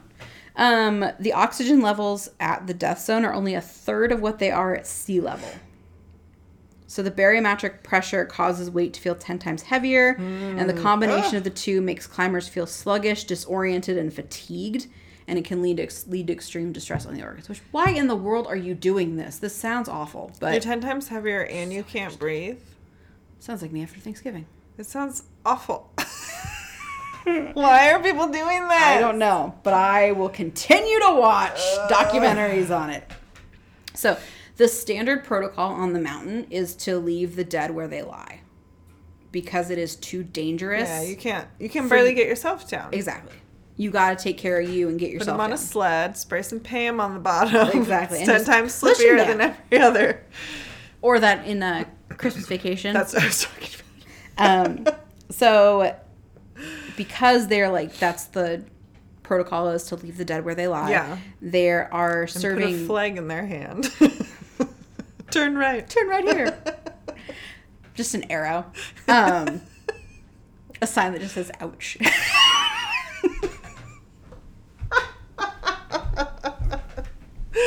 I'm funny. No. So it serves as a warning as well as like mile markers.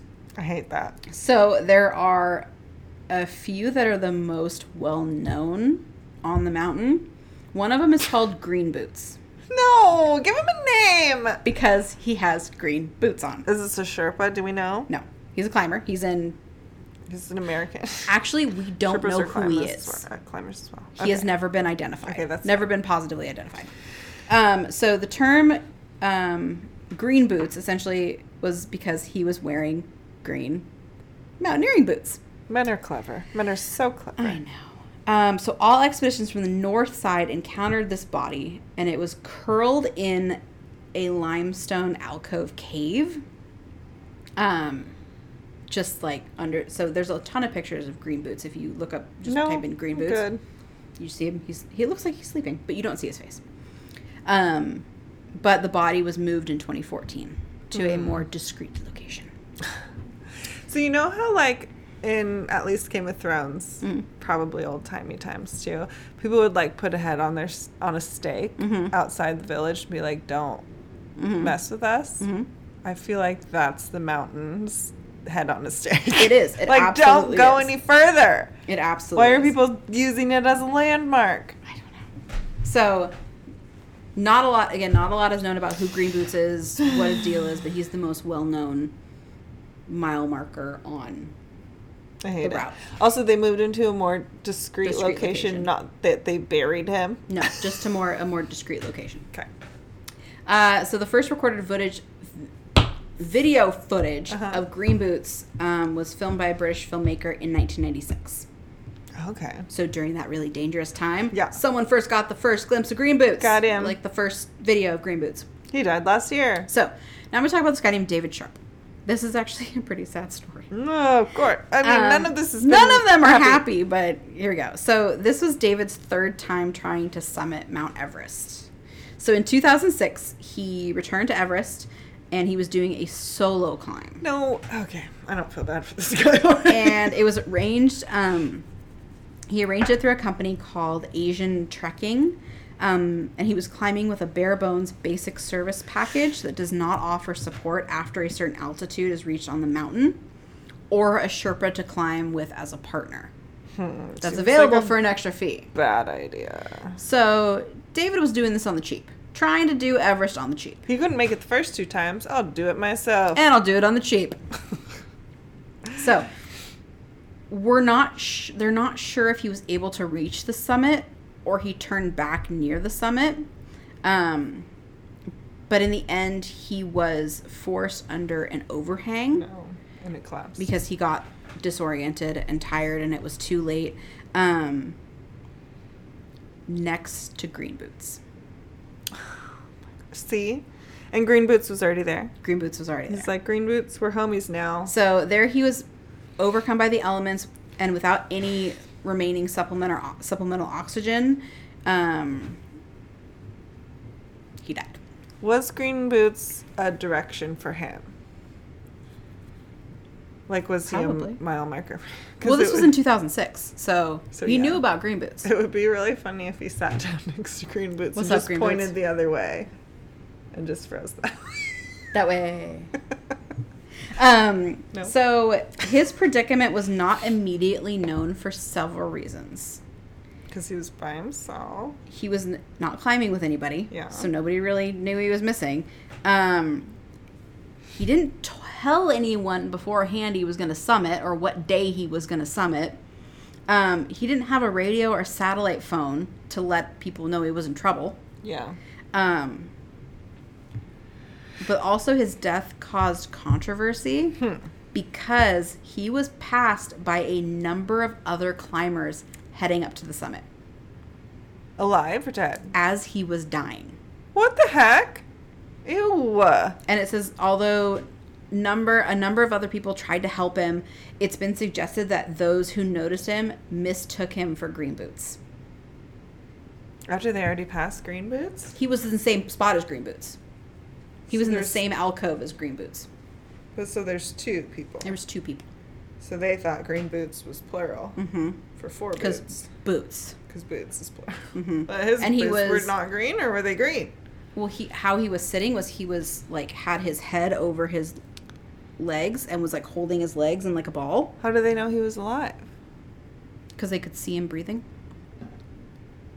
Then he They didn't. wasn't they the dead didn't- man. They didn't know he was alive. Like some people walked by and didn't look too closely to see if he was breathing or not. They just looked and said, "Oh yeah, Green Boots. There's a guy with green boots and there's another guy. This is where we turn left. Must be 2 people. Turn right at Green Boots." Green Boots is. So, his body was also hidden in 2007. So he was Okay. moved to a more discreet location.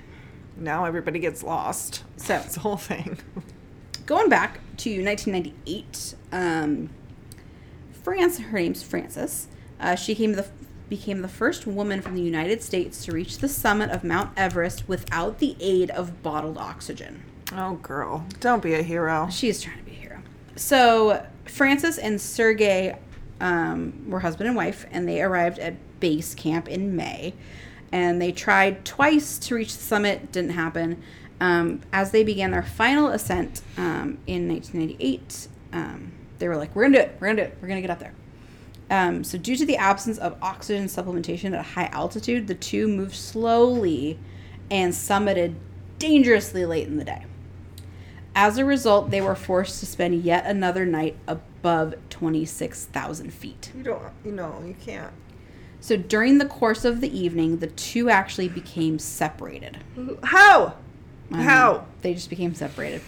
So Sergei made his way to camp the following morning, only to find that his wife wasn't there. Realizing she had to be somewhere dangerously high up on the mountain, he set off to find her and carrying oxygen and medicine.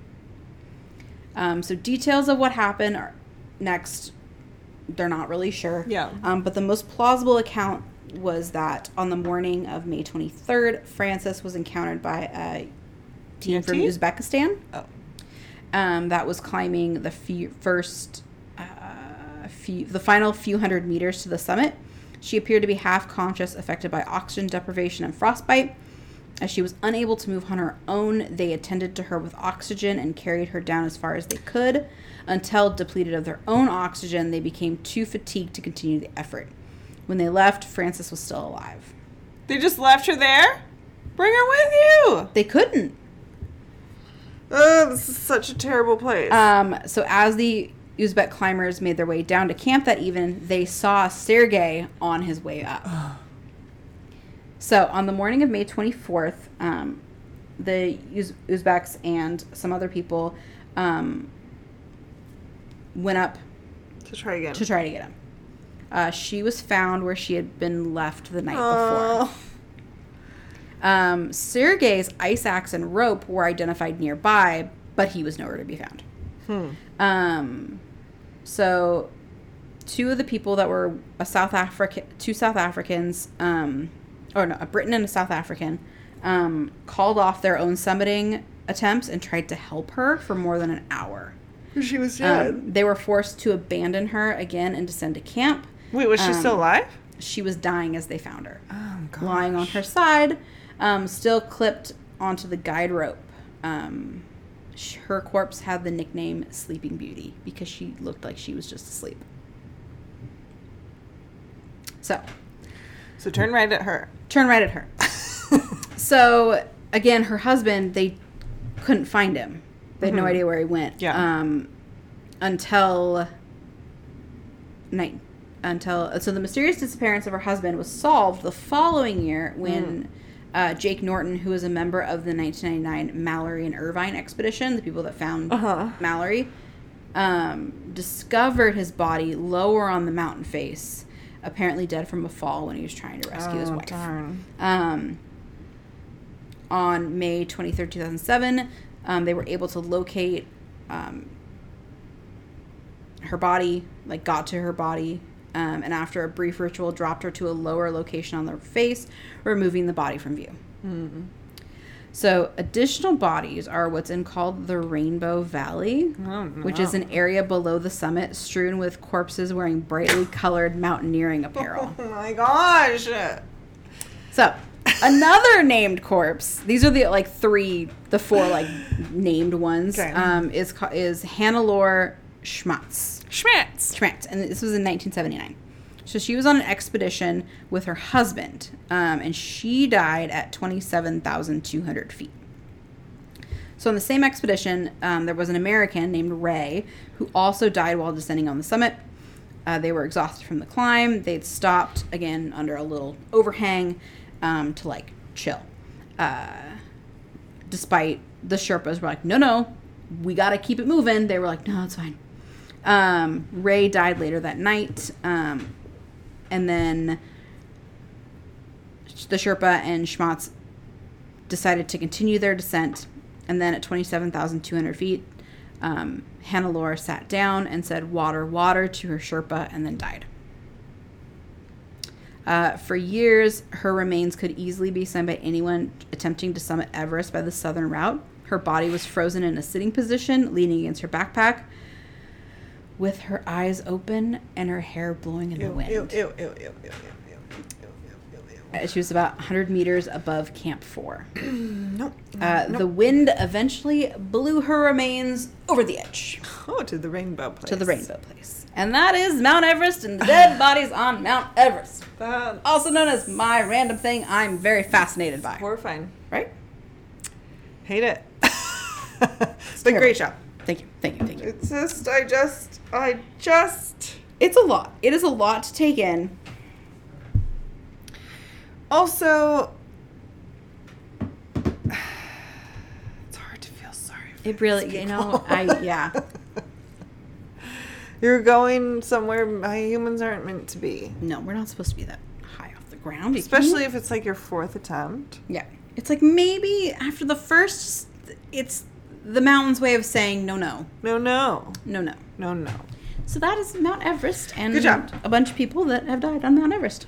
Good But there are a lot of people that have successfully summited Yeah. the mountain and lived to tell the tale. Good bless. They're just not as interesting. They'll tell you about it Care themselves. about them. One of them. These people Tiffany. Yeah. On this day. December 6th. Whoop, whoop. 1849. Yep. Harriet Tubman escapes from slavery in Maryland for the second and final time. Queen. 1865, the 13th Amendment, speaking of the United States Constitution is ratified and abolishes slavery. Woohoo. Woohoo! Except for Oregon, apparently. Except for a couple states that just did it this year. 1923, the first U.S. presidential address broadcast on radio by President Calvage, the Coolidge. The Coolidge. 1947, Everglades National Park in Florida is dedicated by President Harry Truman. 1964, Rudolph the Red-Nosed Reindeer first airs on TV. I love that show. It's Cute. so wholesome. And then 1973, Gerald Ford is sworn in as the first unelected vice president. He succeeds Spiro Agnew, which is a great name, Yeah. who resigned over corruption allegations. Yeah. That's all I have. Bureau. I have, in 1941, the New York City Council agrees to build Idlewild Airport in Queens, New York, today known as JFK. JFK. I love an airport named after someone who died tragically. It's just the best. It's just the best. So 1973, the National League, it's baseball, Yeah. votes to move the San Diego Padres to Washington, D.C. Oh, seems like that didn't Spoiler, doesn't happen. Okay. So in 2017, Starbucks opens its largest cafe in the world in Shanghai, which is about half the size of a football field. That's a seems big old Starbucks. Big. Shanghai's crowded, though. It is. It is. They need the space. They need the space. It's long lines. Hopefully they have more than one counter. I hope so. Not just for the line. It's just one. just one counter. All right, is that it? Yep. May they R.I.P. They may. I have one. It's an got important two. one. I think I have the same one. 343 A.D. Mhm. Saint Nicholas. The Don't model tell. for Don't tell Santa your Claus. kids. Or do. Stop May he lying to your R.I.P. kids. Stop lying to Okay. your children. And I also have 1988, Roy Orbison, who is an Oh. American singer-songwriter who sang the song Pretty Woman. Pretty woman. Rocking down the street, pretty woman. Yep. He died. R.I.P. May. Maybe. May. I don't have very many birthdays, but I've I got have 3. 4. I have more. Oh. 1805. Jean-Eugene Robert Houdin. Love a name that rhymes.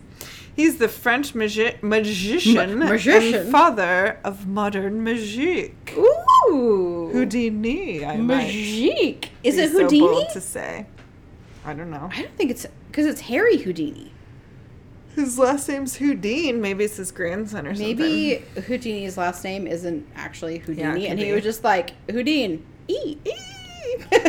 1908, Babyface Nelson, Mm-hmm. American bank robber and gangster who kills more FBI agents than any other criminal. Don't know if that fact holds up over time, but he was in 1920. Probably.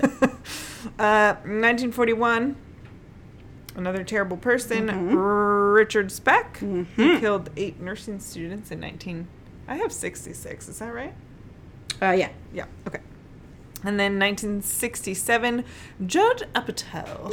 Ooh. Of all the good movies. All the good He movies. writes them. And married to Leslie Mann. Yes, he's married to Leslie Mann, who we love, who is in George of the Jungle.